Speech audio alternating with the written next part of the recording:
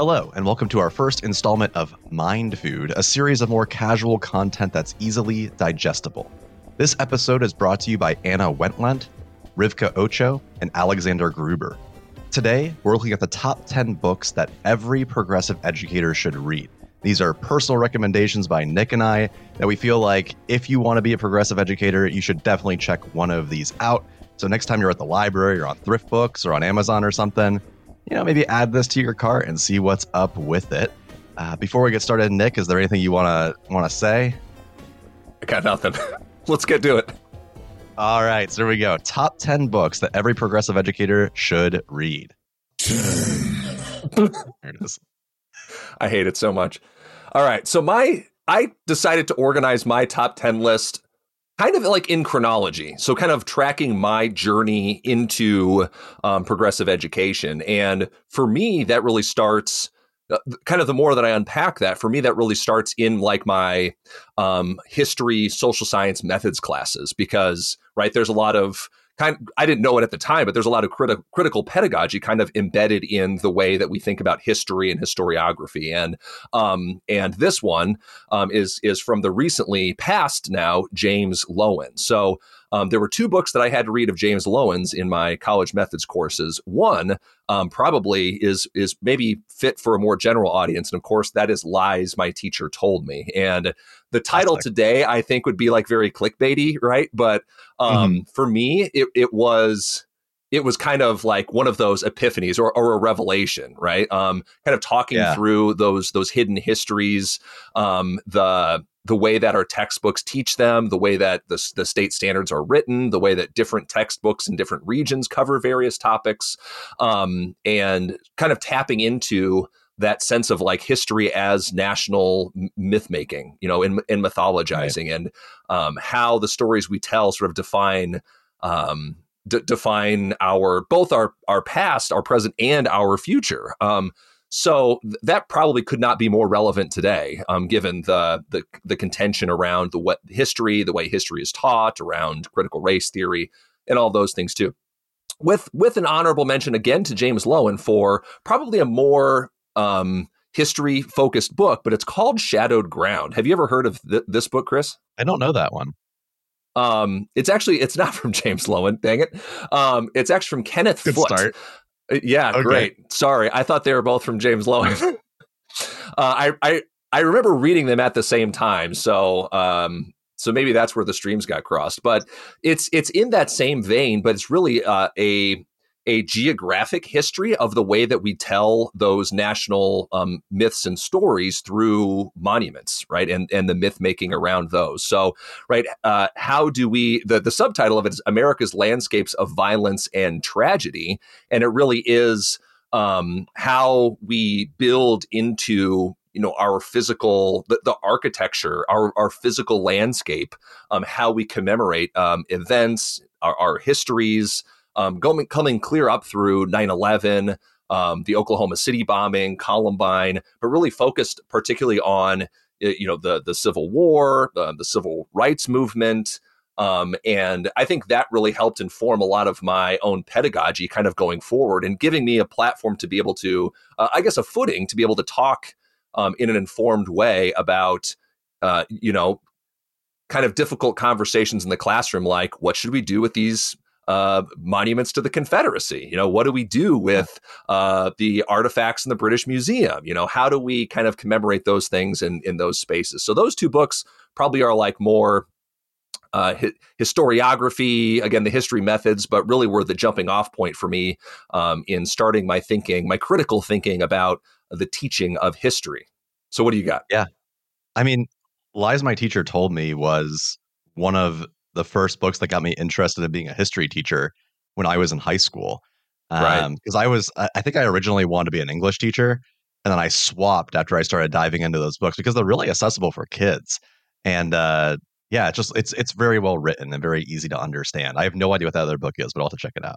Yeah, well, I've actually right. I had used excerpts of Lies My Teacher Told Me in my class, and because it is really digestible about issues around Columbus and did Columbus really discover America, and just kind of setting some of those big key essential questions. So, all right, you're up.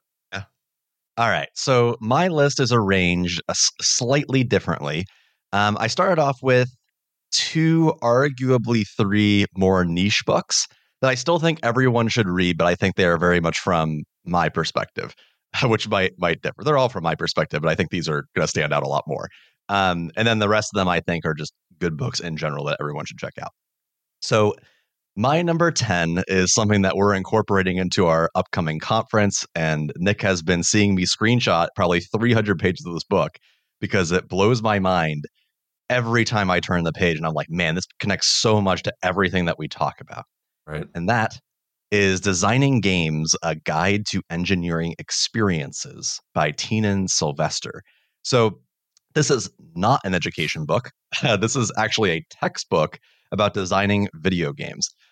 But the book dives into educational philosophy on pretty much every page. So Tienan Sylvester, he is the creator of an indie video game called RimWorld, which is one of the best-selling games on PC. It's very popular, and it's kind of known for being a simulation type game, very similar to like The Sims or SimCity, where there's no defined objective. You just kind of do your thing and you play within this game world, almost like toys.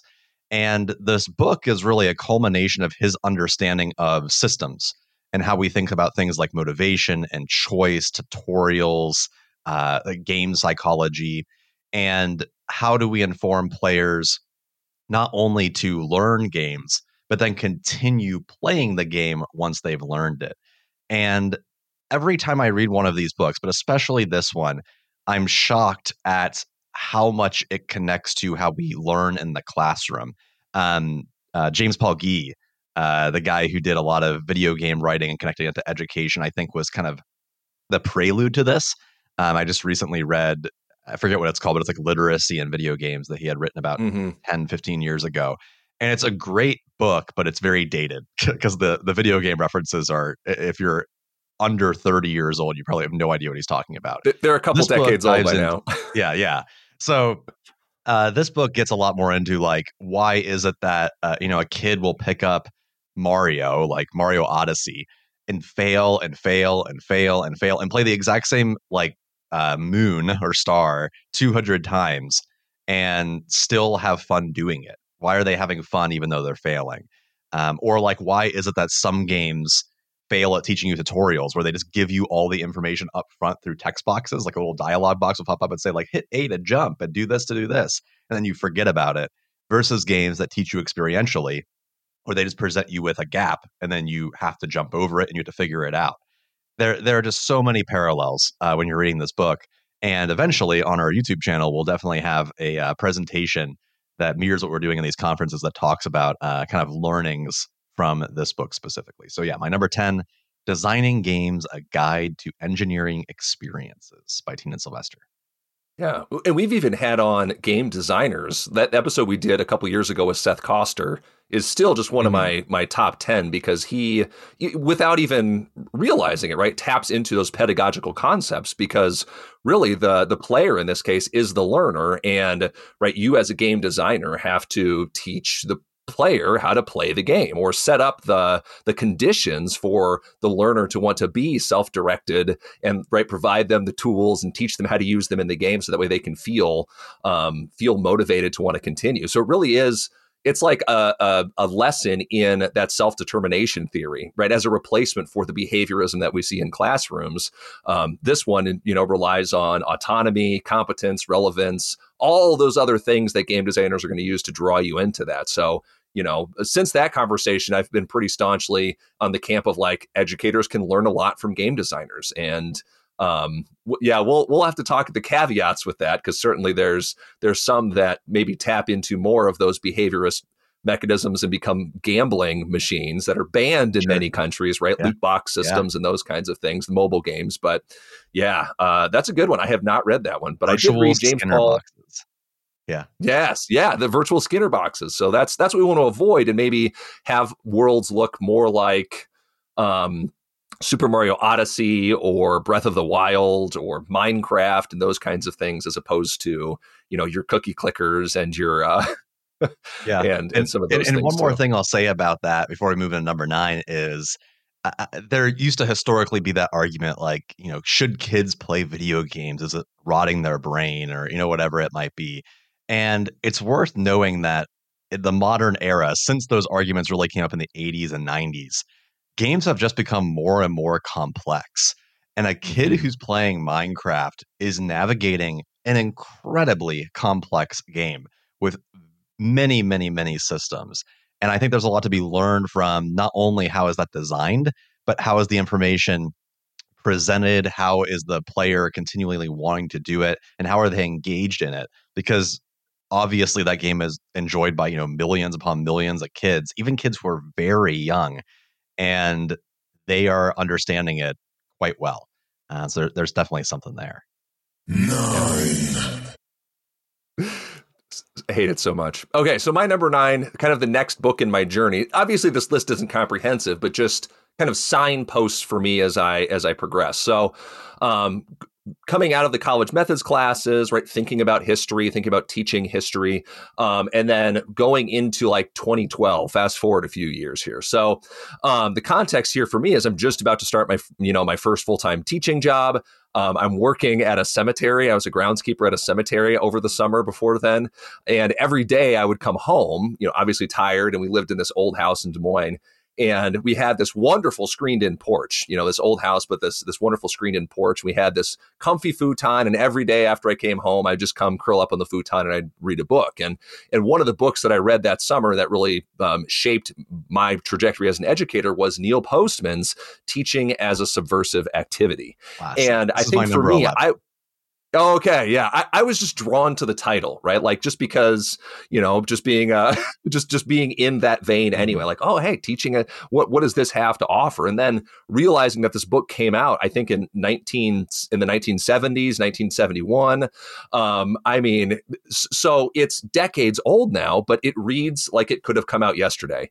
Just in terms of Postman's perspective on what schools could be, his book was the original version of that, of the Dintersmiths, of the reimagined education. And frankly, there's been very little innovation on that theme since. We're rehashing Postman's ideas in all of this. He's kind of the original one there. But the thing that really stuck with me is just the way that he captures those ideas of project-based learning really before that was a thing, before it was the idea of like design thinking as applied to learning is really hashed out, before you had PBL works, providing those tools.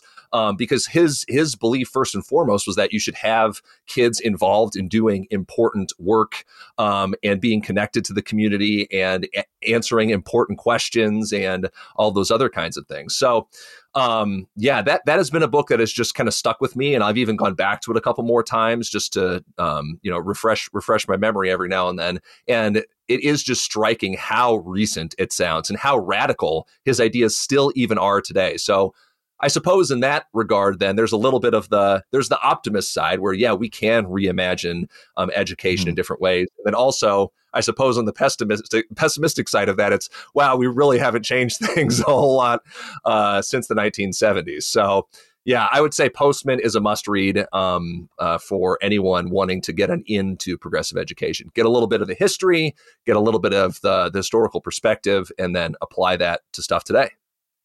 Yeah, I mean, that's a great book. The only reason why it's not on my list is that there's another book that's very similar that I have coming up that I personally like a little bit more. But I think that that book is definitely solid. That's definitely on my bookshelf of must reads. All right, so moving into my number 9. This is my last like fringe one. The rest of them are a lot more mainstream progressive ed. Yeah, But I'm this sure. is this is the book that surprised me the most, and it's very fringe when I picked it up. I actually reviewed this as an education book, even though it's not published as one. It's a book called Manufacturing Happy Citizens by Edgar Cambadas and Eva Ayuse, I believe is how you pronounce it. And the subtitle is How the Science and Industry of Happiness Control Our Lives.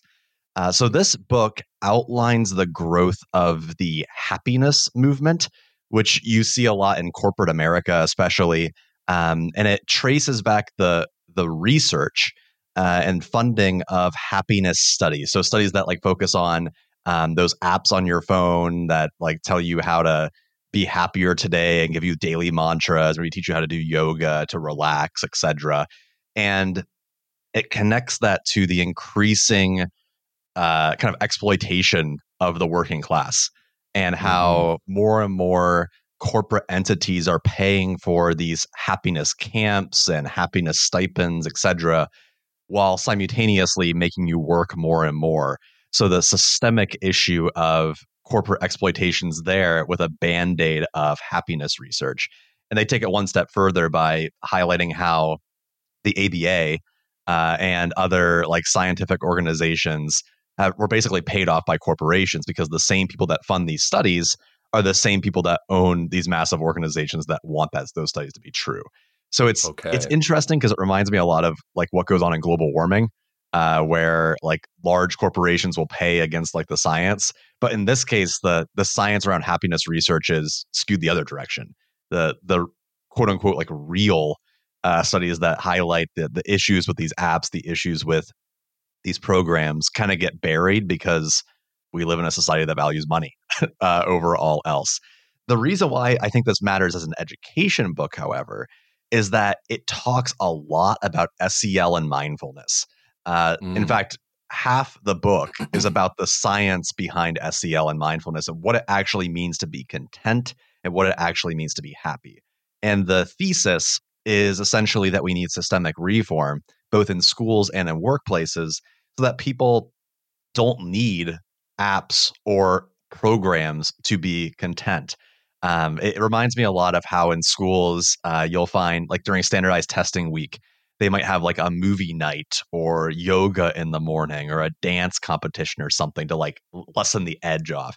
But of course, there has to be the question like, if we know it leads to all of this stress and anxiety, why are we not changing the test itself? Like, why do we need to apply a band-aid fix? The shocking part of a lot of the work that we do as educators, and it leads to a lot of burnout, is we're constantly looking for ways to circumvent the issues with the system while not looking at those systemic issues to begin with, because we feel like we're powerless to control them. The standardized testing industry is huge, but there's also things like grades and discipline and purpose finding, all these other things that we talk about on our podcast and through our organization that are massive hills to climb. But until those underlying issues are solved, you're just you're working like Sisyphus. You need something to change that overall idea. But yeah, this book blew my mind. It's so clear on exactly what all these issues are, and it highlights kind of the BS, especially in the ed tech industry, and why we need to know about it. So that's my number 9. The through line through this, right, is like that individualization of systemic problems. Happiness. Right. If you just looked at the United States just generally, right, the economic system, our commutes, and like the way that we manage transportation, that our healthcare systems work just generally, the stress that parents are under, especially as working parents and trying to balance their child's activities and their family with the work-life balance.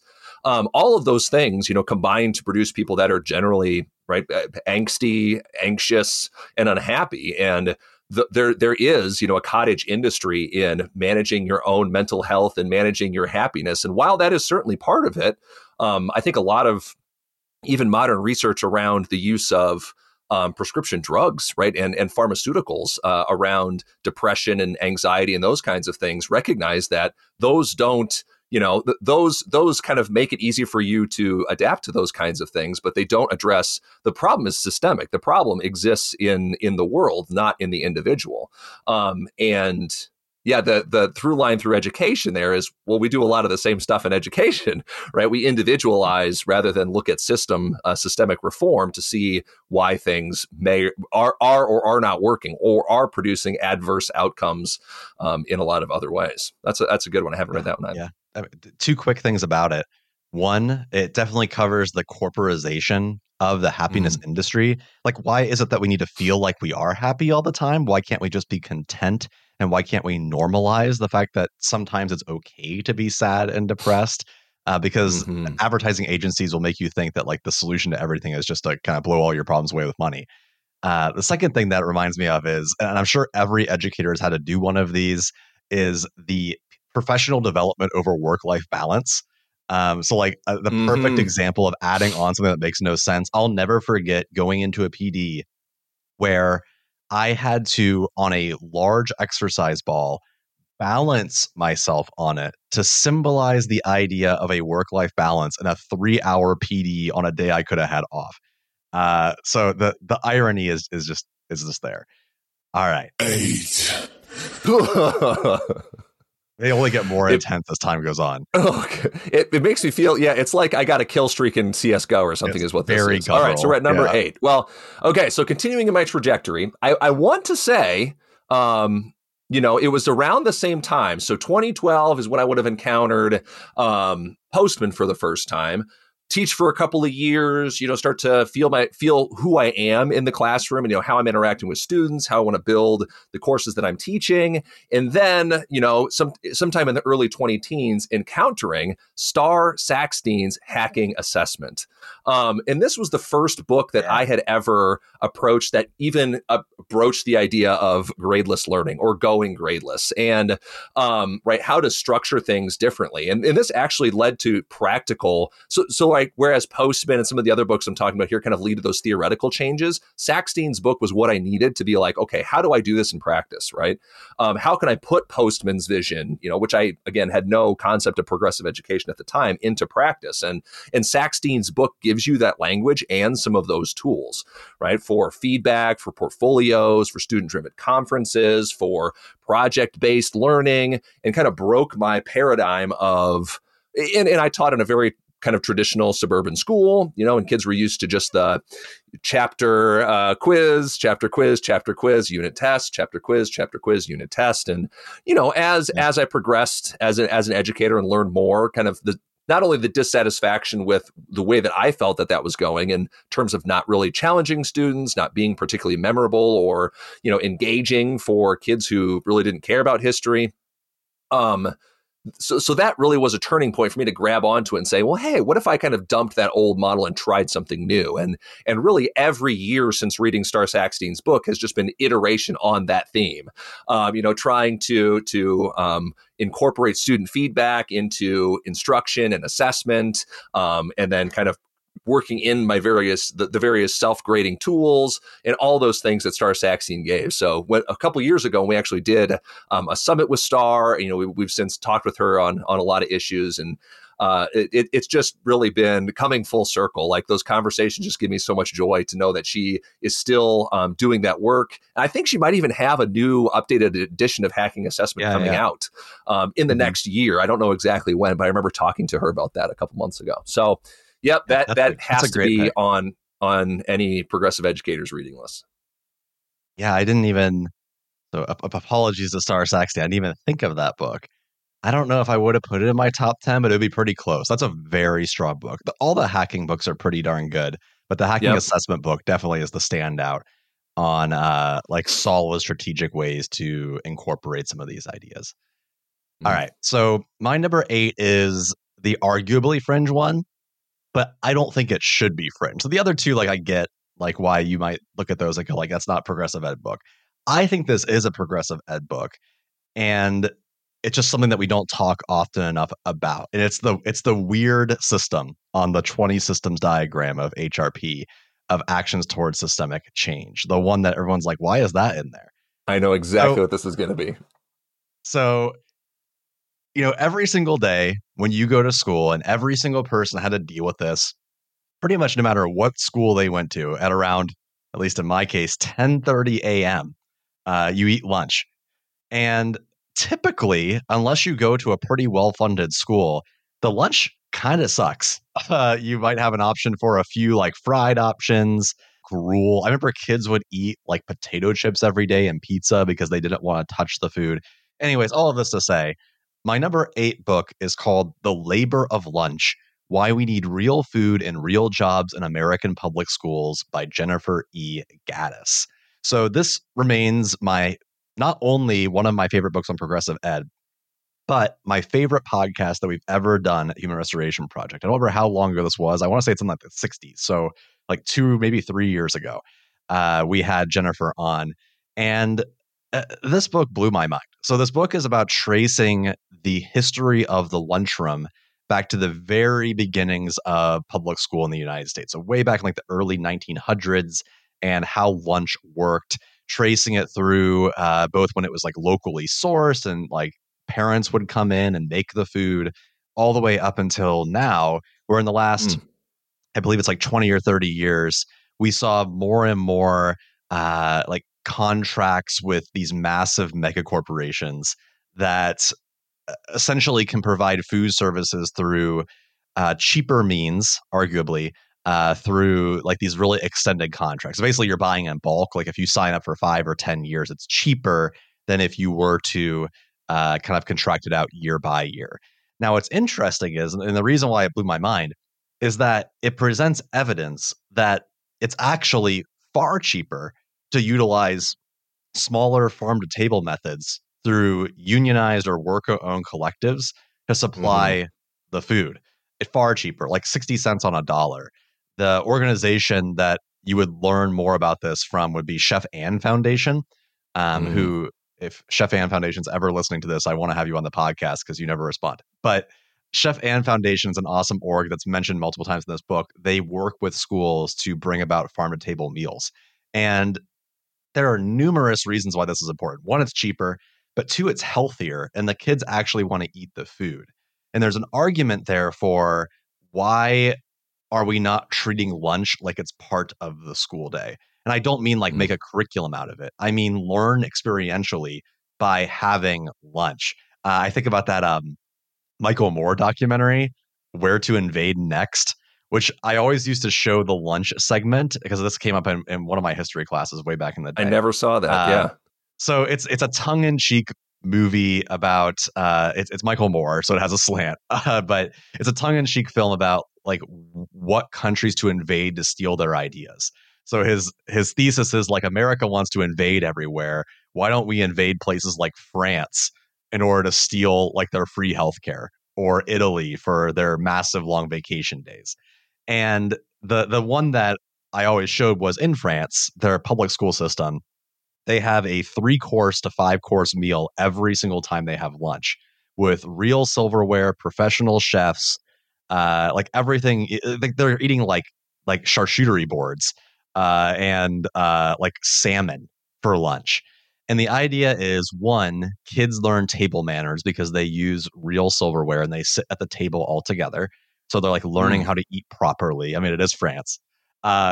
Two, they have a very balanced nutritional diet.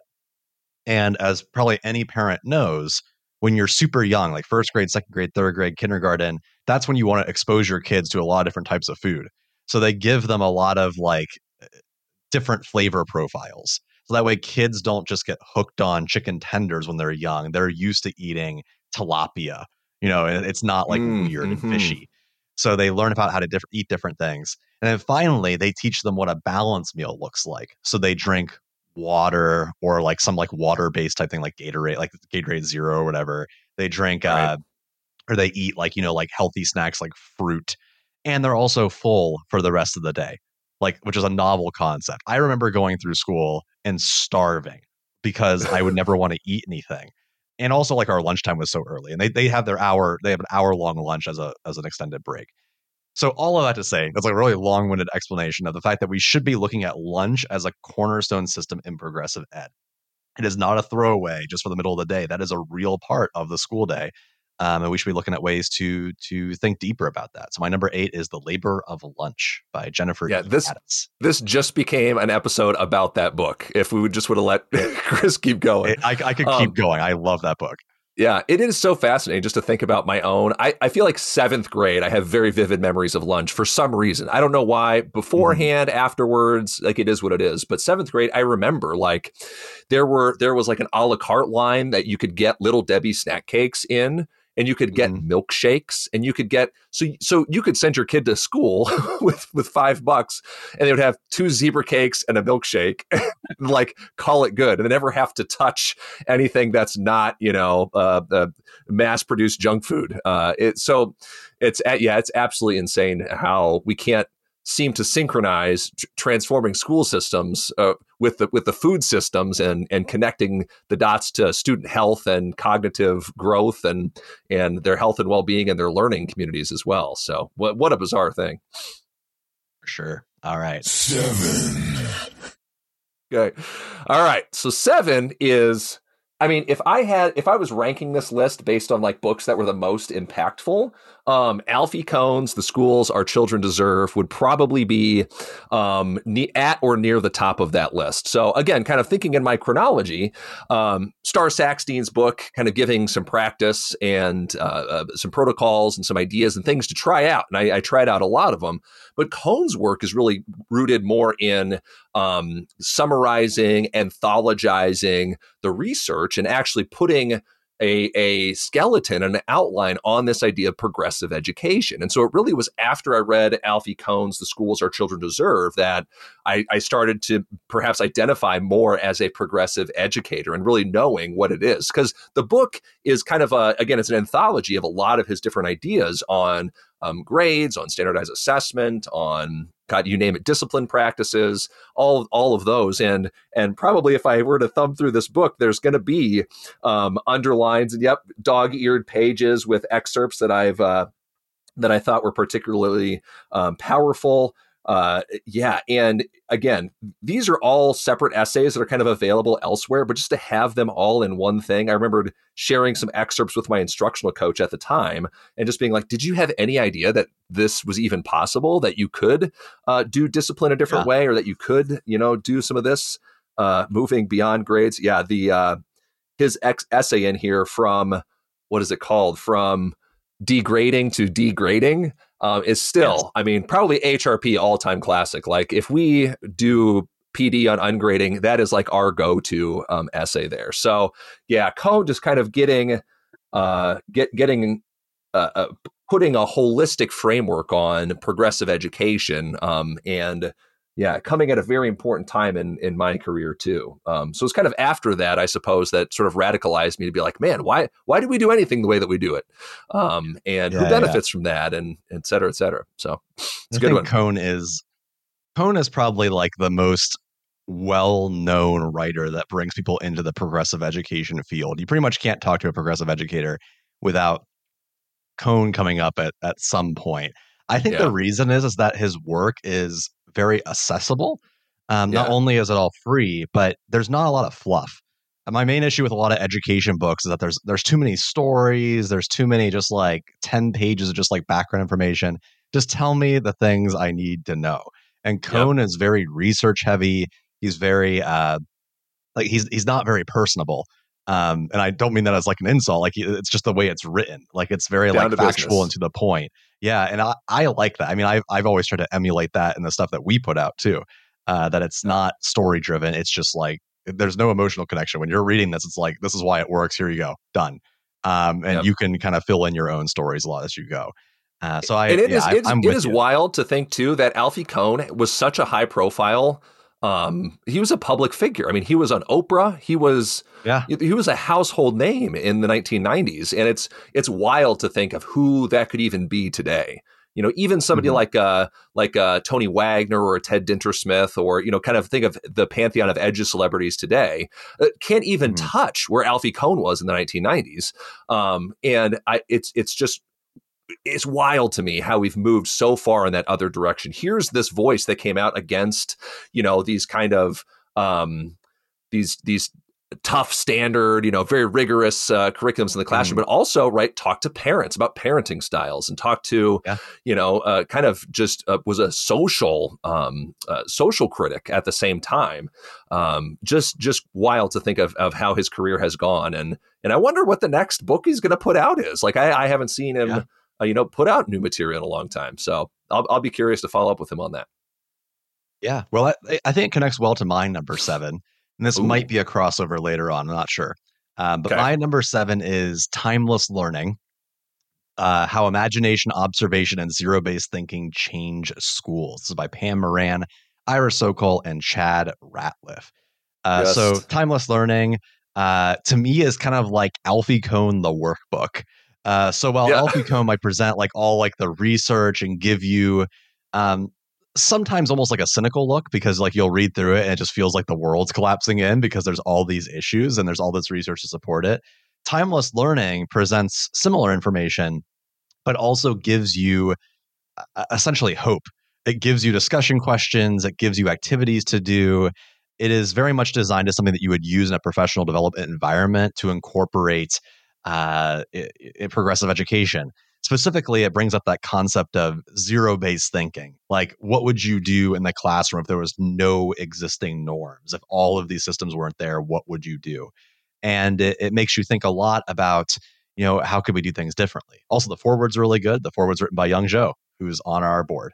So, I've always been a huge fan of Pam and Ira and Chad and the work that they're doing, because not only are they writing about this, but all of them worked in public schools. They were public school They have done the work. Yes, they actually have a real thing. I'll never forget reading about Ira Sokol's gym program. It obviously isn't his, but like at his school, where they transformed the often stressful curriculum-based gym program where everyone does the same thing and you go get changed into your gross shorts and you run a mile around the track or whatever, which doesn't inspire kids who aren't healthy to all of a sudden be healthy. Lifelong fitness. I'm a living advocates. example. Yes, but instead they converted it to be more of a gym type environment where there's all these different options between games and gym equipment. So like if you're someone who's on the football team, you can lift and you can like log and like learn good form, etc. Whereas you're someone who spent all day playing video games, maybe you could play a game with your friends that involves physical activity, or maybe you're hiking or walking around, things that aren't as strenuous, that aren't as repetitive, but still involve healthy lifestyles. So there's a lot of ideas like that in this book that it really shift your pedagogy. So yeah, Timeless Learning by Pam Moran, Ira Sokol, and Chad Ratliff. And that one is just the best because of exactly that reason. I don't know if Alfie Kohn was ever a classroom teacher, right? But he's kind of approaching things from one lens. But he taught for a few years. Yeah. The authors of Timeless Learning, they're talking about all the things that they've done. So when people critique progressive education and say, oh, that would never work, or this is not, feasible, this isn't possible, they're like, the hell it isn't. Like, we've done this. This is the example of what I've done in my school when Pam Moran was the superintendent, right? Ira Sokol as a teacher in the district, Chad Ratliff, the maker space programs that they've created, just the way that they approach the physical design of the building to support learners in that too. It's just, again, it's such a holistic perspective, but they're like, we've actually done the work and put it into practice. Here it all is. You can decide for yourself if you think it works or not, or if this sounds like a better vision than what kids are used to. So such a powerful example. And you know what? I did not put that on my list because I figured you were going to do that. So I'm glad that I didn't. So we have an extra one up here. I thought for sure that would be a crossover. Nope. 6. Oh, okay, cool. Now this one, I actually tried to go back through and pick some like methods books, which is weird because these are not people who would be progressive household names. These probably aren't even writers and researchers who would consider themselves, progressive educators or whatever, right? But it was an interesting book that, again, came to me at an interesting time. And I was taking a license renewal class, X number of years into my career, and took a course, a license renewal course over this book from Jim Burke. It's called What's the Big Idea? Question-driven units to motivate reading, writing, and thinking. And so, right, again, a frustration with the curriculum is that it's so atomized into lists of things that you have to memorize and then test about, et cetera. This really just strips it all away and asks that question, okay, what's the big idea? How can we reformulate our units of instruction, the things that we might consider as learning progressions, not around the content of a textbook, but around what matters? Right? What is the core concept here? What's the big picture question that we're going to have our kids answer? And then what artifacts we're going to gather along the way? It really is kind of like a design thinking book applied to conceptual learning. And it really was as a result of reading this book that I did just that. I went back through my world history units. I reworked them around those big essential questions. And one of the more powerful units that came out about that was for our imperialism unit. I thought I had like good activities and things for it. For our imperialism unit, but it really just followed the course of the textbook and, yada, yada.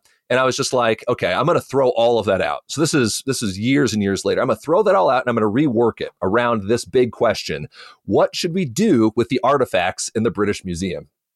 And then organizing the entire unit around, documents and virtual explorations, op-eds, both sides kind of exploring those things. And the end result was students having to like justify and like curate their own kind of portfolio. It's kind of like create your own DBQ, right? You select documents and artifacts and things, and you use those to make your case for what we should do with them. Should we give artifacts back? Should we, what different kinds of things? And just framing it in that question, the discussions that we had, and it was such a deeper learning experience than, some of the things, again, good activities that students had done successfully well in the past, just kind of reshaping that into that bigger picture thing. That's just one example, but I found just the learning was a lot more engaging. I was more engaged in it too, and really it pushed my boundaries as like a resource curator, because I couldn't rely on the old tools and textbooks and things that I had. I really had to branch out into that area. So a good book, Jim Burke, What's the Big Idea? I wonder if that's where Dan Kearney got the name for his podcast from. Shout out to Dan. The podcast, What's the Big Idea, is a very good podcast. It is. And the podcast kind of gets the same thing, right? Just drill down to the essentials. What are you going to do? And again, since it's a methods book, it has just real practical, it has examples of organizers and protocols, and here's how you can get kids to ask big picture questions. Yeah. So my number 6 is quite similar.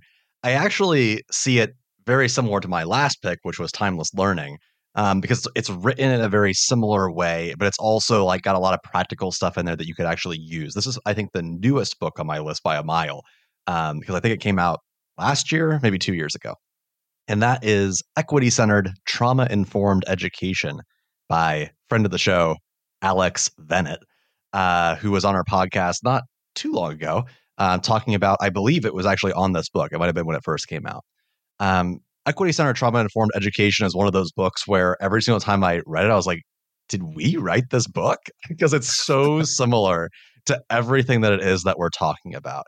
To me, it's a perfect connection between the Manufacturing Happy Citizens book, which is about the issues with mindfulness programs, with Timeless Learning, which is a book that talks about how do you actually build a school that incorporates progressive education. This book talks about how do you build classrooms in schools that are trauma-informed. And Alex's primary argument throughout the entire book is we need to be looking at underlying systems that cause trauma and that cause inequity, as opposed to putting Band-Aids on things. So she runs through one, like, what does it mean to be trauma-informed, which is not only an important topic, but it's one of those things that I personally find it hard to get PD on, at least PD that gets this deep, that isn't just those tacked on programs.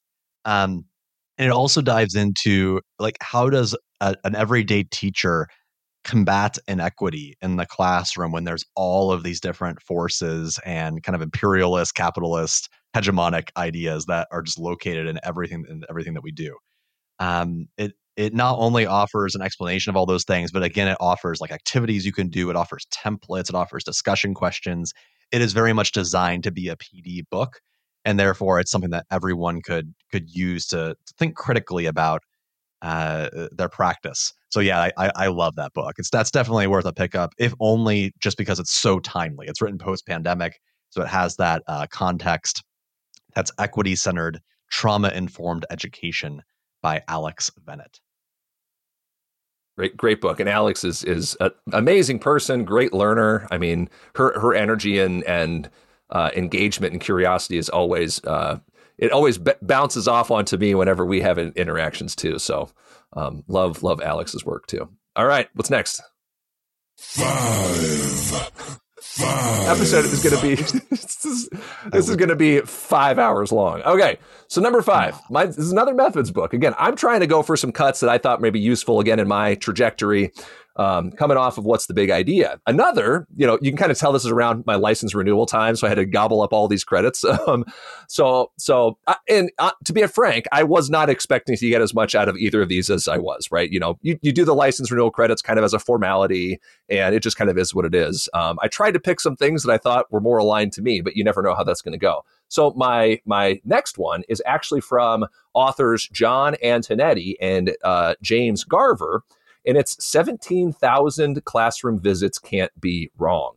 Strategies that engage students, promote active learning, and boost achievement. And one of the Yeah, I know, right? Again, it was like a book study class around this. And the reason why I pick this is because this kind of came about at a time too where we were engaged in a lot of curriculum conversations, and that word rigor kept popping up.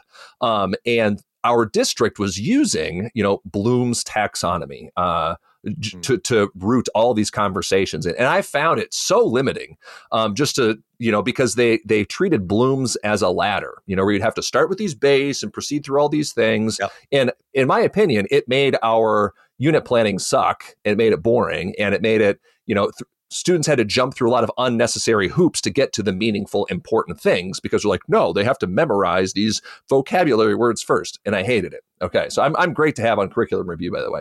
But this actually came with, and kind of built their book around this powerful task rubric for designing student work.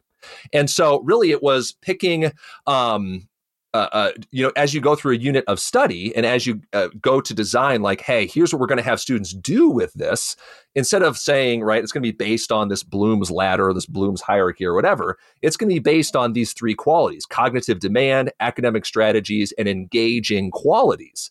And then it kind of ranks them in a 1, 2, 3, or 4. And their rigor divide actually is then like a cross section of all of those skills. Right. So we would just say, okay, at the highest end of things, the instruction or the assessment part that you're evaluating would have students evaluate or create. That's the only Bloom's interaction. Everything else says, right, comparing patterns or adding, combining, or ignoring patterns, extending thinking, doing mathematics, compare and contrasting, personalizing or making unique decisions about content, creating a new representation, identify and extend patterns, explain and defend or justify ideas. Sounds a lot like our interdisciplinary subject work we're doing. It so is, yes. So it actually takes, all of it takes domain of knowledge. It takes a lot of these other frameworks and synthesizes those things together and says, okay, rigorous tasks should have you learning with others, right? And should rely on interdependence instead of independence. It should have a sense of audience. So, right, the lowest form is going to be, right, just an audience of yourself or like a partner or the class. The highest one is like an audience I want to influence, right? There's an element of intellectual and emotional safety, right? In a low cognitive or a low rigorous task, those are not required. But in a highly rigorous task, right, those are expression of concepts or of recognized patterns or the expression of supported opinions of new ideas. So it just gives us such a new and powerful lens to look at that word rigor in education, not just through the tired, old, crappy Bloom's, but actually synthesizing what we actually know about rigorous work and drawing a line around there. So I really had to go back and reevaluate some of my own work around this. And what's funny is that a lot of progressive instruction and assessment practices align more heavily on this on the powerful task rubric for designing student work than traditional, right, test and forget methodologies that are considered more rigorous because, they stress students out more and more kids do poorly on them. But so that was really like both validating, I suppose, and also, right, just gave this. So I brought this framework to the table and having those curriculum conversations said it has Bloom's, but we're going to look at some of these other things too. Unbelievable to me that somebody making 6 figures as a curriculum director can't do better than Bloom's taxonomy. Give me a break. Yeah. What's that one called again? Oh, that is called 17,000 Classroom Visits Can't Be Wrong. And I believe John Antonetti and I are mutuals on Twitter too. So shout out to John. Your book's great. Get him on the podcast. Yeah, that's one of those things where it's like, do we reclaim the term or not? Like rigor, kind of like Yeah. growth mindset, where it's like one of those Yeah. things where originally it probably wasn't that problematic, and then the way it was co-opted and used, this is especially the case with Carol Dweck's work, became more and more problematic, and now there's like a pushback on like using that term in a different way. Hmm. I don't really have strong feelings one way or another on it. I just know that the challenge, it is undeniable that the challenge of what you're tasked to do in a progressive ed classroom is more difficult. Free play, for example, in elementary school is way harder than a worksheet. It's way more cognitively demanding, and you're going to learn a lot more. So, despite what how some of these things might be perceived, the research is there. My number five is a crossover. We're My number halfway there. five is, oh yeah, The Schools Our Children's Deserve by Alfie Kohn. And it could really be any Alfie Kohn education book, like Yep. what's the one about no contest, which gets into like standardized testing, the case against I can't remember the names of any of his books. The one that's like the case against like praise or whatever it is, the one that gets Oh, into that whole yes. thing. Yep. Punished by Uh, rewards, maybe? Is that what you're Punished thinking? by Rewards. There's another one too Okay. that gets into Or is like that a different one? positive Okay. associations. I can't remember. He's written a lot of stuff. Regardless, Yes. every Alfie Kohn book is pretty darn good. I think The Schools Our Children's Deserve, and you've kind of already covered it really. I think that book is the most generalized and the one that best explains what progressive education is. This is one of the two books on my list that really got me into this kind of stuff. It was very much a stepping stone towards some more, I guess, intense work on progressive ed. But I think The Schools Our Children's Deserve by Alfie Kohn is just a classic. And that's Yep. since you already really spoke about it, I'll just leave it there. All All right. right. 4. So 4 for me is not a newer book. I think it came out about 2006, which the context for that is very interesting, right? So if we imagine by 2006, we're half a decade into the No Child Left Behind experiment. We're kind of in the midst of and everything else that came along with it, right? The No Excuses kind of charter schools movement and the expansion of all of those that infrastructure across the country. And so this book is Jonathan Kozol's The Shame of the Nation, who, of course, you're speaking with for a podcast episode Yep. here in a couple months, which is incredible. My number 11 or number 12. This was on my original list. Okay. And so Savage I came Inequality, late to the game, right? I read this 10 years after it came out. And the subheader of that, the subtitle is The Restoration of Apartheid Schooling in America. And Kozol's always been right on the forefront of showing what the life is like in schools for kids at the margins. And what was so striking about this book to me was just how he contrasts the schools that we justify giving to kids in low performing schools. So those are ones attended primarily by low income students, by Black and brown communities, maybe by immigrant communities, et cetera, and justifying the discipline structures that are associated with them too, right? So you have the no excuses model that I don't know if Kozol uses this language, but we would consider those things like a carceral pedagogy today. And I don't know if Kozol uses that language, but yeah. But he says in that book, right, we know what good schools look like. We just give them to rich white people. And none of those people would stand a day putting their white kids in the kinds of buildings that we give to poor families, to Black families and their children. And they would not stand a day for the kinds of discipline practices, exclusion, et cetera, that get lauded in that. And he has a lot of different case studies in there. And obviously his is also very rooted in kind of that sociological like ethnography.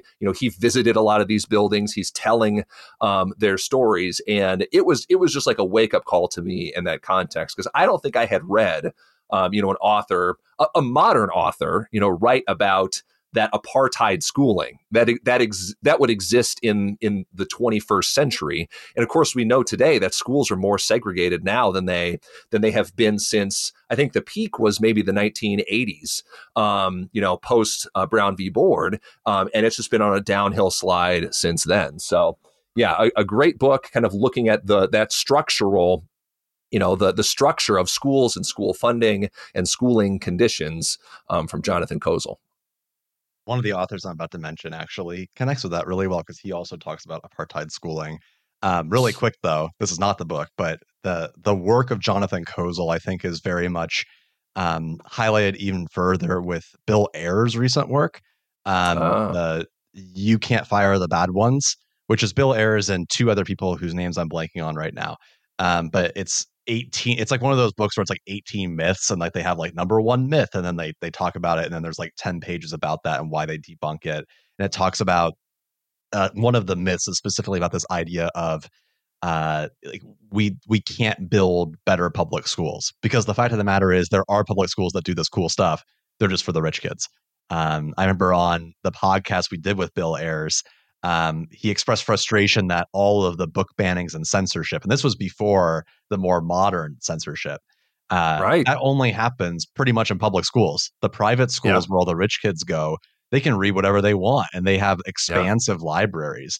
But yet the poorer students, the poorer young people who have to go to public school or choose to go to public school are stuck with all of this government slash conservative backlash. So Hmm. yeah, it's interesting. So for my number four, I kind of cheated because I put multiple books on number four. And the reason is I feel like it doesn't really matter which one of these that you read. I just think that every progressive educator should read at least one of these kinds of books. And these are like critical pedagogy, like deep dive books, like the Okay. intense, like things you would read for like a master's or doctoral classroom, because it's probably not going to be introduced in undergraduate level course because they are quite intense. So Right. I've chose one book by each of these authors that I think is their best, at least from what I've read, because each one of these people has like 20 books. So this is, in my opinion, the best, but you could read any of them. It wouldn't matter. So the first is On Critical Pedagogy by Henry Giroux, which is just like Okay. a modern critical pedagogy text. Like that's 2011, 2012. It is intense read. That's like over 400 pages, I'm pretty sure. But you will understand critical pedagogy if you read that book. And it's one of those books where you have to read every paragraph over and over because like what in the world he's talking about. If you want more accessible Giroux, read his most recent book, which is the Pedagogy in the Age of Resistance, I believe is what it's called. That just Mm. came out this year. Yeah, I have That's not a read that one. much more mainstream book, but it's not as, in my Okay. opinion, it's not as deep. My second is Schooling as a Ritual Performance Toward a Political Economy of Educational Symbols and Gestures by Gestures, not Gestures, Gestures by Peter McLaren. Um, Oh, that's okay. all. So, Peter McLaren's also in that like critical pedagogy world. This Yes. book very much gets into like the old school, like I think about like Baba type stuff of the sign and the signee, like assigning concepts to words and symbols and schools. This book specifically like catalogs and puts up tables of all of the things we do, and he doesn't describe it like this, but like the myths of objectivity. So things we do to fill out the checklist so we feel like we're doing something, but so much of what we Mm. do is just wasted time, and just kind of like upholding the status quo. So in my opinion, that's the best book by him. And then the final one on this list is Culture and Power in the Classroom by Antonia Darder, who Hmm. Antonia Darder is going to be on the podcast as well here pretty soon. Man, Her look work at is this. primarily known for continuing the legacy of Paulo Freire. So Antonio Darder knew Paulo Freire and was kind of like one of his like proteges. She wrote, it's like Paulo Freire for the 21st century or something like that. In my opinion, Culture and Power in the Classroom is the most interesting one. The subheader is Educational Foundations for the Schooling of Bicultural Students. And specifically, this one dives into like immigrant studies, ethnic studies, and like educating immigrant youth. All of those authors, Giroux, McLaren, Darder, are all a lot more intense. Most of these books are quite long and heavy and very philosophical in language, but they teach you a lot about like really deeply understanding this stuff. The only other author I think that's in this vein is Ira Shore. I own Oh, yeah. 8 Ira Shore books, and I think I've gotten through a total of 20 pages of all of them combined. I'm sure some people like Ira Shore. I just find it deathly boring. And that's saying something because I actually like Giroux, and Giroux is a slow read. Um, but but yeah, I think any one of like the deep critical pedagogy books is a must at some point in someone's career. Cool. Are we in the top right. 3 now? 3. Oh, okay. Oh, God, it's getting real intense. It's like if Doom Guy did the narration of these things. Now, Yeah. again, to come back to this idea, because since I'm approaching it chronologically, this would be my number 1 best progressive education book. But in my timeline, it's number 3 because there are a couple more in the last couple years that are very recent, since 2020, that I actually think are Very top reads. interesting interpretation of a top 10 list, but that's okay. Well, I wanted to put a different spin on it, and I didn't want to pick ones that you would overlap with too. So my number 3 is The Book of Learning and Forgetting by Frank Smith. And yeah. I want to say it's so hard to nail down who recommended this to me. I want to say maybe Nate Babcock on Twitter, but it got so many recommendations, I couldn't ignore it anymore. They were like, what are you doing with your life? Stop reading whatever you're doing and get a copy of this book. I think the other part of it too is like a lot of these books that aren't like methods books, they're hard to find. So it kind of feels a little bit like you're getting your hands on something that you're not supposed to. It's got kind of that subversive kind of occult feel. And so once I got it, this book is my most reread, my most highlighted, my most everything. There is.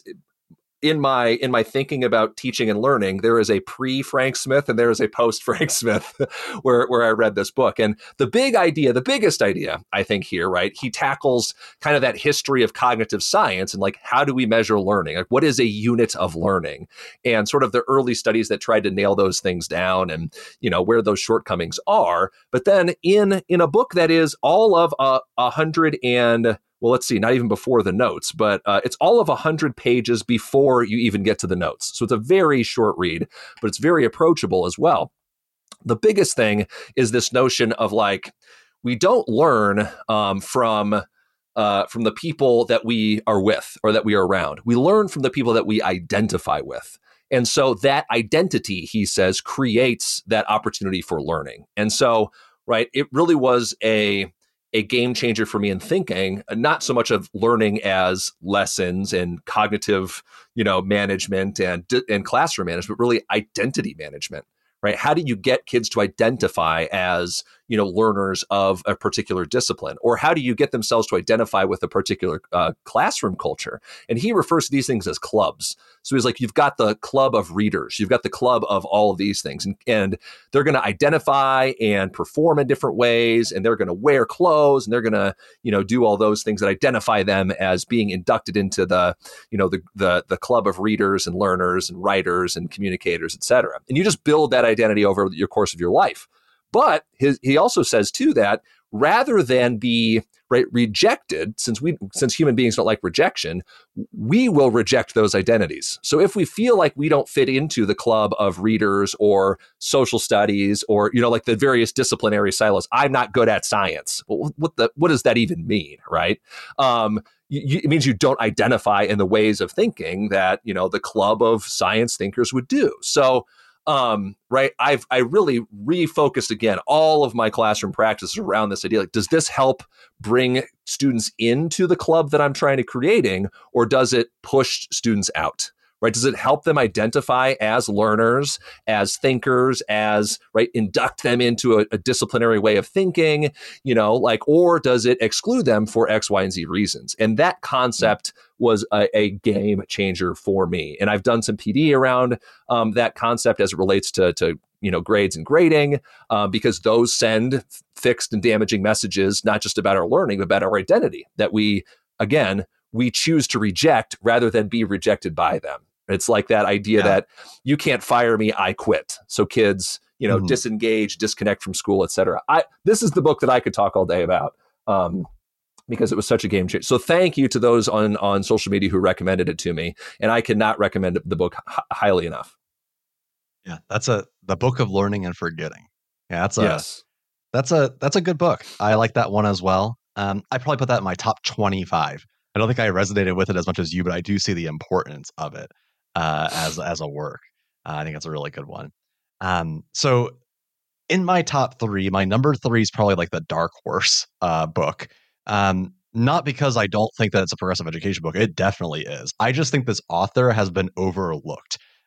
She's the person that both of us have connected with a lot.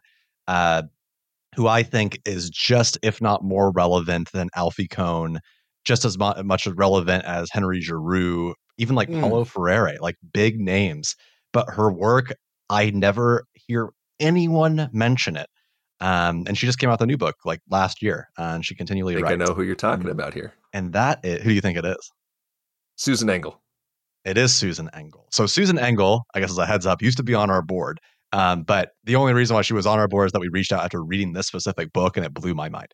That is The End of the Rainbow: How Educating for Happiness, Not Money, Would Transform Our Schools.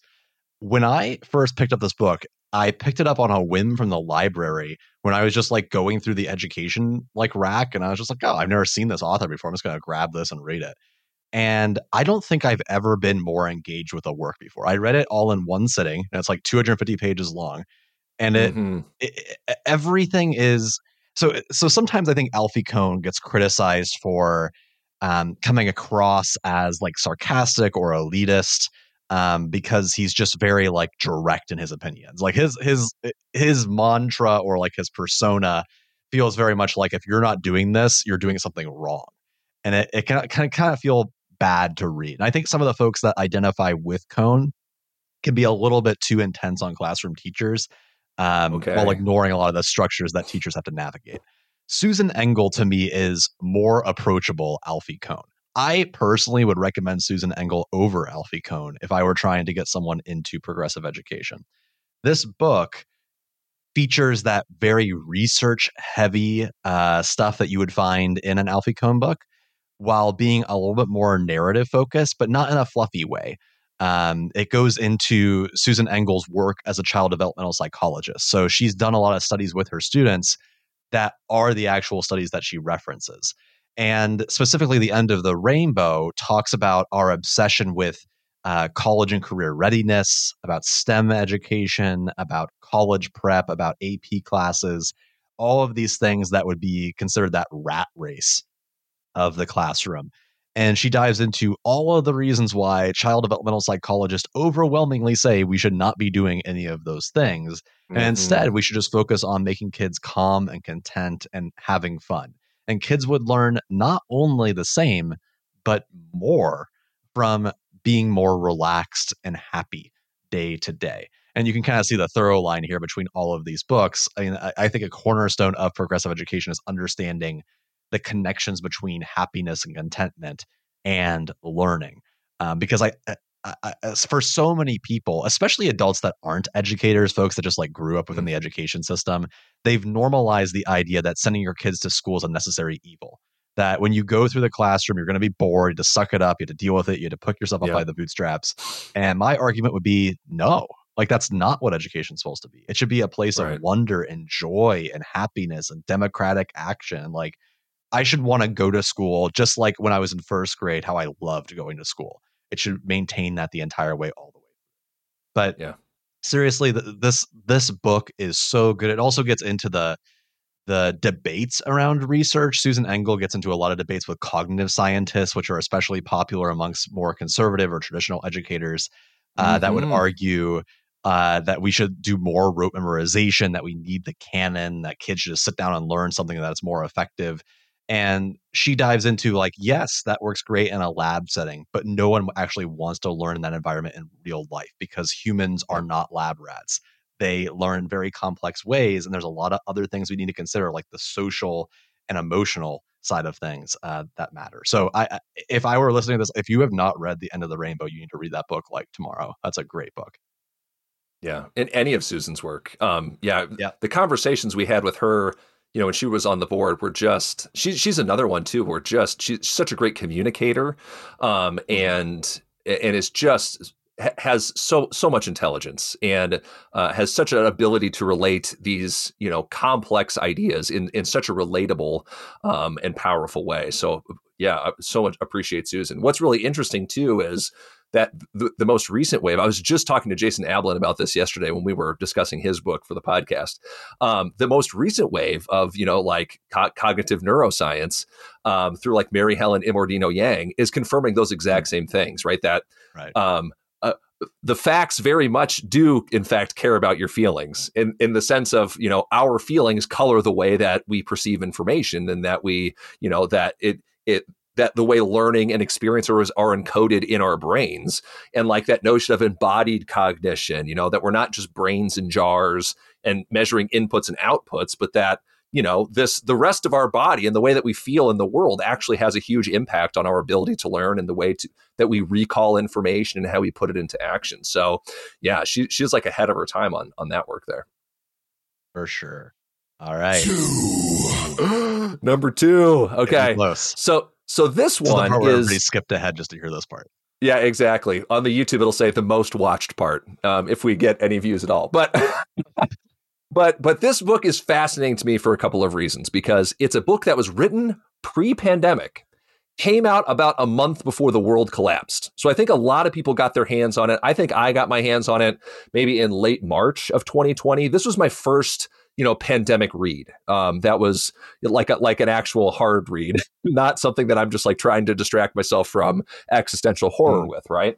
Because I was so excited to do this. Now, Kevin Gannon is somebody who, we've talked with a lot for the podcast.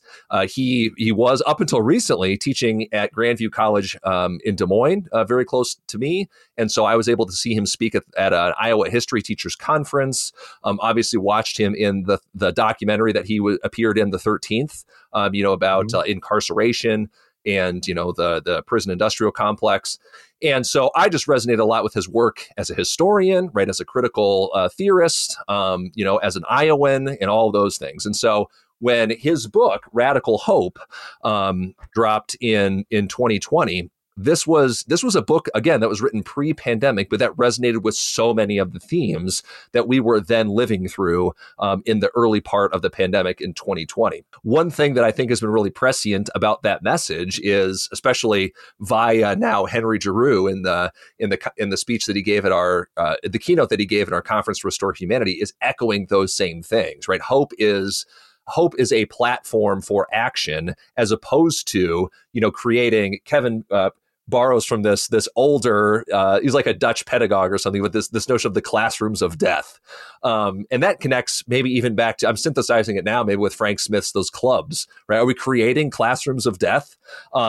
Which in the early part of the pandemic, of course, certainly resonated, but it was that idea of like that necrosis, that just like we can't do anything different, that we can't, that learners have to act and participate in these certain ways, or could we create the opposite things and make classrooms that are generative of new ideas and new ways of being and new ways of learning and like all of those things.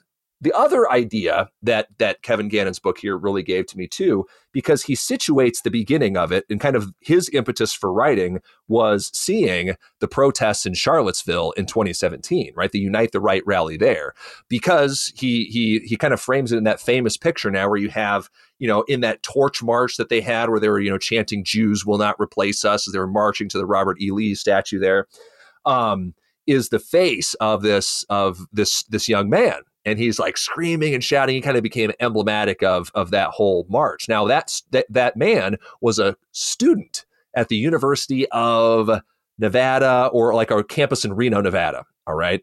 And his whole thing is like, what good is an education? What good is a college education in particular, if you can go through that and proceed and make the decision to fly to Charlottesville and participate in a white nationalist rally?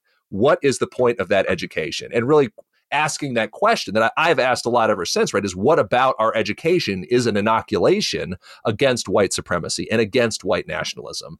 And how do we make our classroom spaces and our institutional structures, geared towards, like that de-radicalization? And I think now, again, prescient in so many different ways and so important, for another book that is 150 pages, just really packed so much of an emotional, conceptual punch, and really changed the whole way that I thought about things.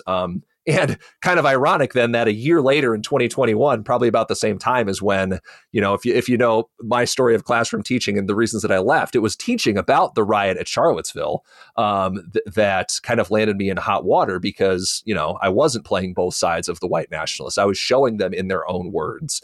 And I was showing the violence inherent in, their presence in a pluralistic society. And some people in my community took umbrage at that for some reason and started to I wonder why.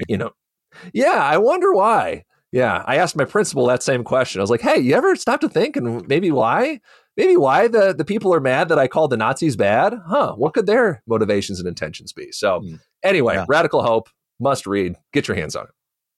All right, so we're on the same wavelength here because my number 2 is very similar. However, it came out a few decades earlier.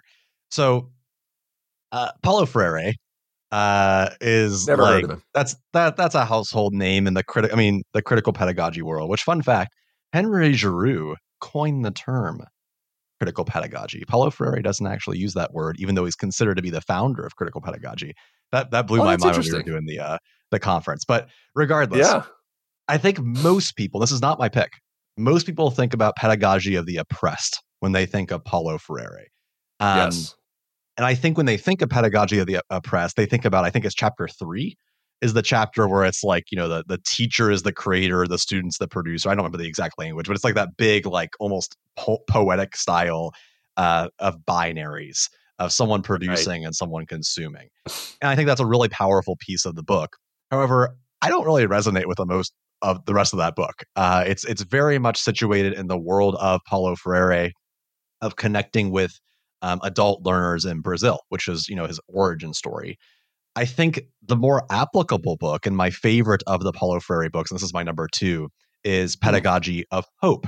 So speaking of radical hope, Pedagogy of Hope to me is the book that, one, is needed more now than ever, because the book is about putting a more optimistic spin on pedagogy of the oppressed.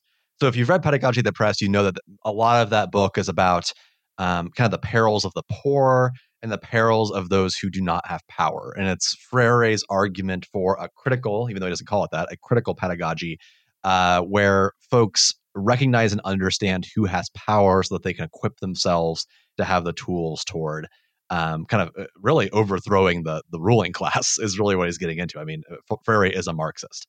Now, a lot of that work is based on literacy. Freire is probably most well known for developing an adult literacy program so that folks had the wherewithal to navigate these waters. Importantly, not to be able to move up in society and become members of the ruling class, but to actually give the tools back to the people and convert into a new society. And this is like the part of the conversation where like the folks get freaked out because they're like, wait, what are you talking about? But the fact of the matter is that in my opinion, schooling should be about creating a better world, not preparing people for the world that exists. And to me, a better world is one without poverty. And that to me should be obvious, but it sadly is not. Because if you're going to eliminate poverty, you will have to take something from those that have all the power. It doesn't mean that you have to convert to like a communist society. It just means that you have to have a society that is more equal. The reason why Pedagogy of Hope is interesting is that it's written decades after Pedagogy of the Oppressed. I believe at this point, Freire is living either in Europe or North America. I want to say he's living in the United States at this point because he was chased out of Brazil for his teachings.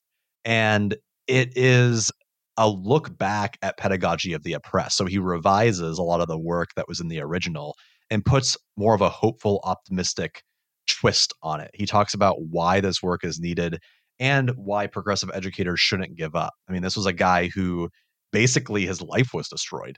He was run out by the government for talking by like the super right wing authoritarian government for preaching these very socialist messages, and he was forced to flee. And basically, all of his programs collapsed. And he was not necessarily like a well off guy. Sadly, progressive pedagogy doesn't make you a lot of money. So he wrote Pedagogy of Hope to provide teachers with tools and ideas for incorporating this at the classroom level, what it looks like, why it's important. To me, this is one of those books that you go back to when you feel very cynical about education.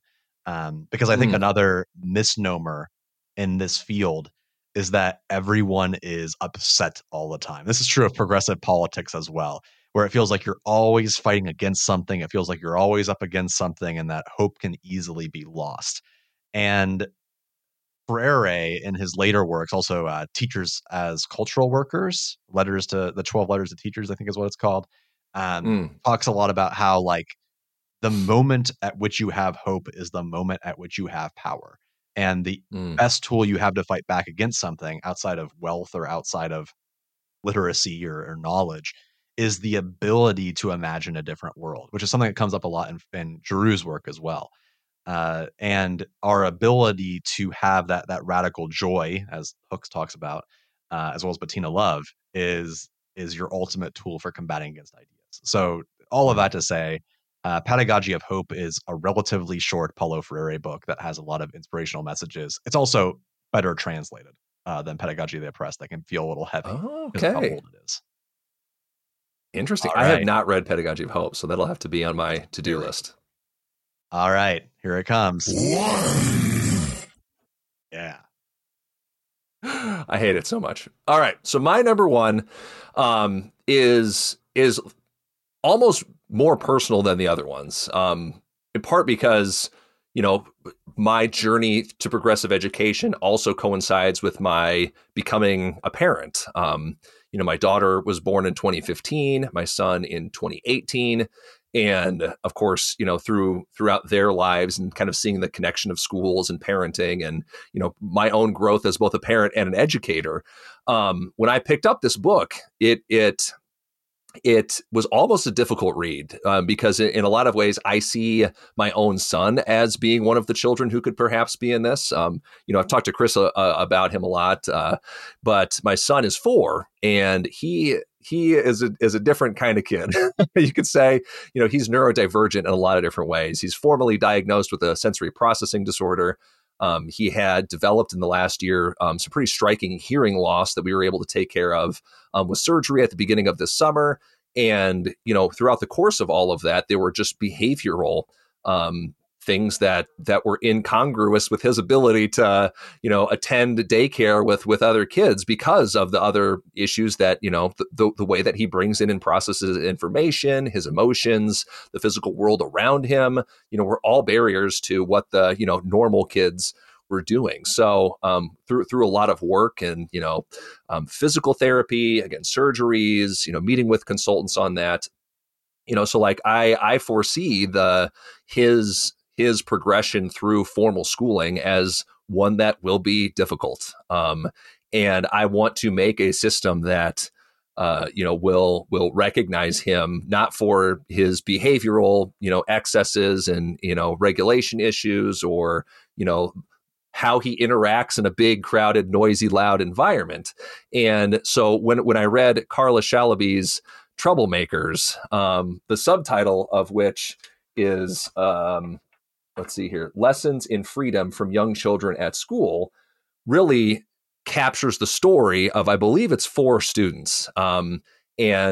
And Carla frames these through the lens of them being the canaries in the coal mine. If school is the coal mine, right? Like the canary in the coal mine analogy is if these kids aren't thriving, aren't surviving and thriving, then that does not bode well for, other kids as well. Other students are harmed by the ways that we treat these kids at the margins too. And now I do want to just like read a little bit, not even from the text itself, from the foreword, which was from Sarah Lawrence Lightfoot. Yeah, so Sarah Lawrence Lightfoot. And the very first words of this book in the forwards, when you open it up, you get in here, Sarah Lawrence Lightfoot writes, "We rarely hear the words freedom and love in our private conversations and public discourses on schooling, in our aspirations and hopes for our children's education, in our proposals and recommendations for school reform. In fact, these concepts embedded in theoretical propositions, in moral searching, or in empirical investigations are rarely on the tongues of educational researchers who examine the dynamics of teaching, trace the trajectories of child development, and explore the layers of school culture. In this educational era, resonating with the appeals for standards and standardization, driven by the requirements of accountability and evaluation, the words, metaphors, and images that come to our minds and haunt our public consciousness, carry just the opposite meaning. They speak of uniformity and conformity, management and control of achievement and success as measured by narrow assessment tools and remote quantifiable metrics. And I'll fast forward here. She goes on, in our efforts to control and measure, in fact, we often confuse difference with deviance, illness with identity. We pathologize, exclude, and then label those children who do not fit the norm, who trouble the waters, who misbehave, and we reward the teachers who contain and squelch the troublemakers. And I read this book just in the last year, and right, really that notion then of seeing the troublemakers not as school would traditionally have them isolated, framed, excluded, from those processes, but recognizing that building systems that support those students are going to be systems that support all of them. And there's so much power in the stories that she tells because it's basically an ethnography. She sat in and observed students in these classroom environments and, did home visits with their parents to see them in these different environments, and really just saw these students for the awesome kids that they were, but also for the ways that they deviated from that. So again, it's hard not to kind of get emotional and take that personally because, my kid is going to be, on the receiving end of Shalaby's, perception in that. My 4-year-old could be a kid in this text. And so really kind of making that a personal mission for myself to want to restructure schools in ways that can support him and other kids like him who don't fit into those molds. I mean, that's a fantastic book. Yeah. I'm going to also put that at my number 11. I really like that book. And there's a lot of great stuff in there. It could fit in my top 10 quite easily. I just wasn't thinking about it. That's a great work. Yeah. So to keep the pace going here as we hit the hour and a half mark, this is good content. Should have done top 5. You could probably guess my number 1 book because I talk about this book pretty much every time that we're in a meeting. I quote and or reference something from this book because it's impacted me more than anything else I've ever read, let alone an education book. It is the book that made me want to be a teacher, or at least solidified it. And it's the book is the cover yellow? The cover it's yellow or green, I think, depending on the edition. I can't remember which one's which. The cover is yellow. Okay. On my version. All right. So that book is Teaching to Transgress: Education as the Practice of Freedom by Bell Hooks. To me, the best book ever written on progressive education that not only dives into the nature about what progressive education is, but is a modern interpretation of Paulo Freire, because Bell Hooks also was friends with Paulo Freire and did a lot of stuff based off of his work. It incorporates her experience of growing up in segregated classrooms and on anti-racist education. And it dives into like kind of the modern difficulties of integrating progressive education in spaces that are inherently neoliberal and capitalist and very much against a lot of the things that would be best for kids. I went ahead and pulled up because you read a quote. I figured I'd pull up one of my quotes from this book. Hooks writes, "When education is the practice of freedom, students are not the only ones who are asked to share or to confess. Engaged pedagogy does not seek simply to empower students. Any classroom that employs a holistic model of learning will also be a place where teachers grow and are empowered by the process. That empowerment cannot happen if we refuse to be vulnerable while encouraging students to take risks. Professors who expect students to share confessional narratives, but who are themselves unwilling to share, are exercising power in a manner that could be coercive. When professors bring narratives, all of their experiences into classroom discussions, it eliminates the possibility that we can function as all-knowing, silent interrogators." And Hooks brings in so many ideas about like not being neutral, about recognizing the myth of objectivity, about diving into why it's important that we think about our race and class, gender identity, disability, and all of the work that we do.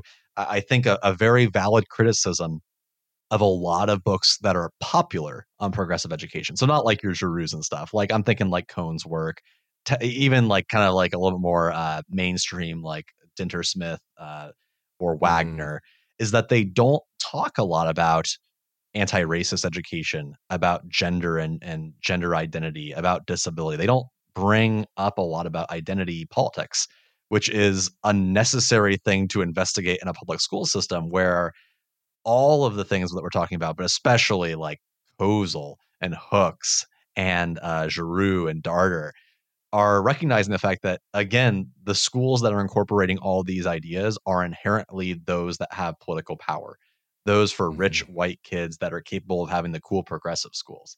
Um, One of the things that bothers me a lot about doing the work that we do at HRP is that the schools that are easy for us to get into, for the most part, to do professional development that are like recognizing this cool stuff, are schools that cost $30,000 a year to go to. It's not the schools that are struggling to have budgets or that struggle with all of the different government kind of regulations that have been placed on them for quote unquote failing their school report card. They're not going to bring in folks like us to do cool work because they're worried about memorization and keeping up. So to me, Teaching Transgress is a book about hope. It's a book about understanding how to teach. And to me, it's the validity factor. When I read that book, I think that what I'm doing is right and I'm not a crazy person. Because there were many times in my teaching career where I would walk in every day and I'd be like, am I just doing this all wrong? Because it doesn't feel right. It feels like I'm like messing up, or this is too chaotic. It's too weird. I'm being too open. And that book really nailed it for me. Teaching community, teaching for a community, I think is just as good. I think that Teaching the Transgressors is slightly more applicable for day-to-day practice, but they're both, I think, great books. And same with all like Bell Hooks, like feminist work, I think was very powerful for me understanding and kind of dissecting what that means. Yeah, I can't recommend. Bell Hooks is my favorite author, so I can't recommend it enough. Yeah, that's my top 10. We want to do very quickly honorable mentions. Rapid We fire. can do honorable mentions. We've made a full feature length film out of this episode. Yes. So I have one of my honorable mentions is going to be Cornelius's Miners. We Got This. That's also one of mine. That was on my list. Okay, he wraps up all of. It's like everything that we've talked about in all of these other books, but presented like aesthetically, it is so so cool and so useful. I mean, it really just fits with his understanding and his experiences of the world, kind of in that comic book format. And you can you can see just how many of these little tabs I have. Sneaking in Frere and Hooks into that book. Yeah, it's exactly it. And but the tabs are because he has so much useful stuff. It's just like these really useful diagrams that you could make photocopies of, these organizers and protocols. It's just such a useful operational book to implement these practices. Like it's culturally responsive teaching. It's like all of those theoretic academic concepts, but just like, hey, here's how you actually do that in your classrooms with kids. My next one would be, oh, sorry, I'm flying through. I didn't mean to cut you off. My next one would be Excellent Sheep by William Dereshowitz. It was the book I always handed to kids. That's the book that tells, he's a Yale professor that talks about why we shouldn't be on I think he calls it zombification process, where you just go like next step education. You go through middle school and high school and you go to college and then you do this and then you do this. And then you hope that you get a good job. And then along the way, all of that purpose finding is lost, which I'm just going to toss it in here right now. My next book on the list was The Path to Purpose by William Damon, that outlines all that purpose finding research. To me, those two books go hand in hand. One more that's also in those kind of list of three books is Frank Bruni's Where You Go Is Not Who You'll Be, which is talking about that's a book about all of the people that have gone to state schools or community colleges, or wherever that might be, and have been just as successful as the people that get into elite colleges. To me, I used to teach when I taught students in history. We used to have like an education type unit whenever kids wanted to do it, and I would pull excerpts from Dereshowitz, Bruni, and the other one I was just talking about that I'm blanking on right now. I pull all three of those together and talk about like what does it mean to go to college. And like, does it matter where you get into? And the thesis behind all of that is it doesn't matter where you go, because it's all about connections anyway. Like if you're rich and you can afford to get into Yale, the reason why you tend to be more successful is that you already have connections because you were at Yale, not because you necessarily have that better of an education. Okay, can I have 2 more honorable mentions? Yeah, I still Because have I a couple. wasn't sure. I just connected a bunch. Yeah.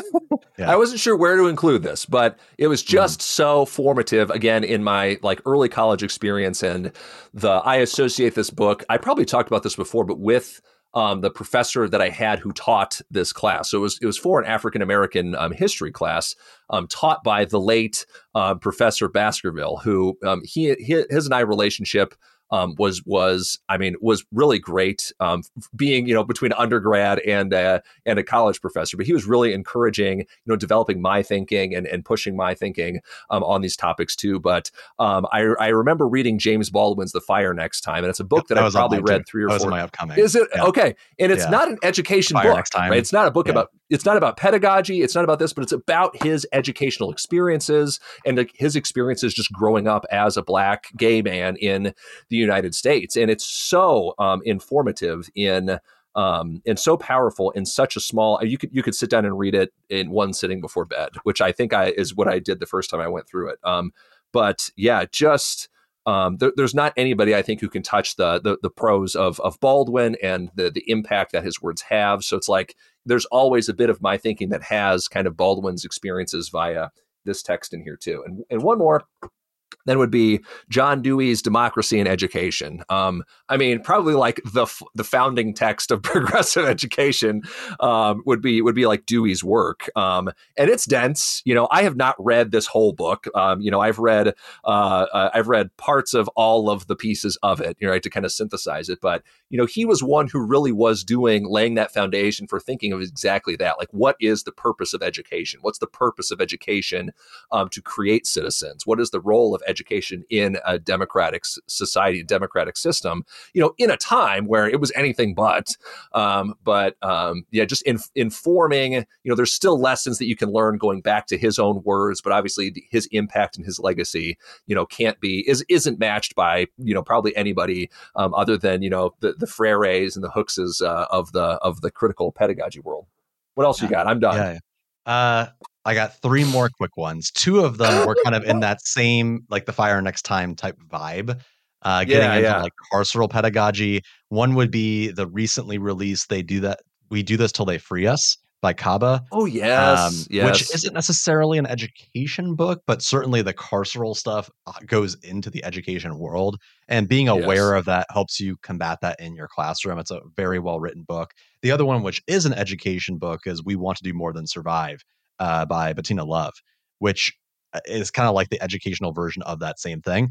I love that book as well. I considered putting it in the top 10. I just wasn't really sure where to put it, and I wanted to throw in my kind of like weird picks at the beginning. So it would probably be up in the top 10 if I didn't put those in there. The only other book, which it's kind of in relation to the Carla Shalaby book, where it's like one of those things where I don't have kids, but if I did, I would hope that educators read this book because it reflects my experience in school, which is Quiet by Susan Cain. Like, I know that's like a pop sci book. That used to be really popular like 5 to 10 years ago. Everyone was reading that in regards to like, it's not an education book, but that it's also just more like a fun read, but it talks about why the world is very much built for extroverted thinking. And it dives a lot into classrooms and teaching, where it seems like the more elite of the school you go to, the more they focus on public speaking and group work and like really intensive extroverted conversations. And I find a lot of connections there to myself, because I was always a very quiet person. I still am. Yep. I am not the kind of person that likes to do small talk and just constantly like present. It's just not my thing, despite doing an hour and 40-minute long podcast. But I don't like talking. Also, yeah, right. Yeah, but also I think that there's a lot to be learned. And even though I don't remember, and I could be wrong, but I don't remember Susan Cain diving much into this, but I see a lot of connections to neurodivergence and how we design classes for different methods of speaking. And some of like the most intelligent, like the best perspective I've ever got on education have been from people who don't communicate through word. Like they don't communicate by speaking. They write everything out, or they present things in different ways. And again, if we're going to build a culture where it's a better future as opposed to the world that we're building right now, we should allow people to present things in different ways so that they can build those structures down the road that are there. That doesn't mean that we can't acknowledge the existing issues and like prepare people for those problems. Like we can't just, it doesn't mean we need to throw the baby out with the bathwater. But we can do two things at once. We can juggle those concepts. So that's And I my think list. too, there's so much connection to the work that we've done, with HRP, and then tried to export, I've tried in our classrooms as well, like the digital pedagogy, hosting an online conference on Discord, for exactly those reasons as well, because good digital pedagogy is accessible to everyone. You can communicate on voice and through video. You can communicate via text, and some people only communicate in one, form or the other. Our push now for like multimodal literacy and trying to reach people in different spaces that aren't just, text-based or through academic articles. Like, I think maybe that is a little bit ahead of its time in thinking of, okay, like if we know better, how do we do better on actually making learning spaces for kids and adults, more accessible and and increase participation for people from a variety of modalities. Like that's a no-brainer. That's kind of like an irony behind doing a top 10 list for books, because like I completely recognize that like a lot of folks that are educators don't like reading books like this. You could listen to them. You can find. You can listen to them. You can watch YouTubers that cover them. I'm sure there's a lot of different things you could do. You can listen to our podcast where we bring up a lot of these themes. But I think the final thing I would say, final closing thought, would be that the purpose of lists like this, and I think this is something that a lot of folks in this sphere get caught up in, and it's a trap, and it's true of every like niche. It's not even niche, but like something that's a little more specialized, is gatekeeping information or believing that like you should gatekeep progressive ed. Like, oh, if you haven't read Bell Hooks, then you can't call yourself a progressive educator. Because there are so many different times where like we'll be talking to folks and I'll be like, you won't believe it. We got Henry Giroux to present at our conference. And they're like, who's Henry Giroux? And I'm sitting there like, the dude's written like 70 books on progressive education. How do you not know who he is? There's a lot of people that don't know like this kind of stuff. I've only read, kind of like you, I think I've only read like 20 pages of Dewey because I can't stand it. It's so boring. But like I understand the impact of like his work, and like I'm probably missing things out there. I didn't read Maria Montessori until a few years ago, and I know how much of an impact she had on education. So I think it's important to recognize that there's a lot of information out there that folks maybe aren't exposed to or don't want to be exposed to yet. That doesn't necessarily mean that they're not a real progressive educator, whatever that means. Yeah, maybe that was a little bit of my rationale behind presenting that journey too. It's not like we all go through the same education program and come out having read all of those same texts, particularly if they're, aligned with the values of progressive education. We're all kind of, finding our own turning points and our own texts that resonate with us in our practice, and kind of building that plane as it's flying. So yeah, we're all on our own journey, and I would love to see people share, their own top 5 or top 10 lists with us in comments or on social media and stuff, just to kind of see what blind spots did we have? What did we miss out on? What should we be reading too? Because, obviously there's only so much time for us to have read up to this point. So we couldn't have gotten to everything yet. So give us some new recommendations, give us some things that we can read and review and cover in the future. But obviously if you've listened this far, you're a super fan anyway. So thanks for sticking around. Awesome. Well, thanks for listening, everybody. We'll do another one again soon. Maybe we'll do top 10 educational games. I don't know. We'll find out. Okay, bye-bye.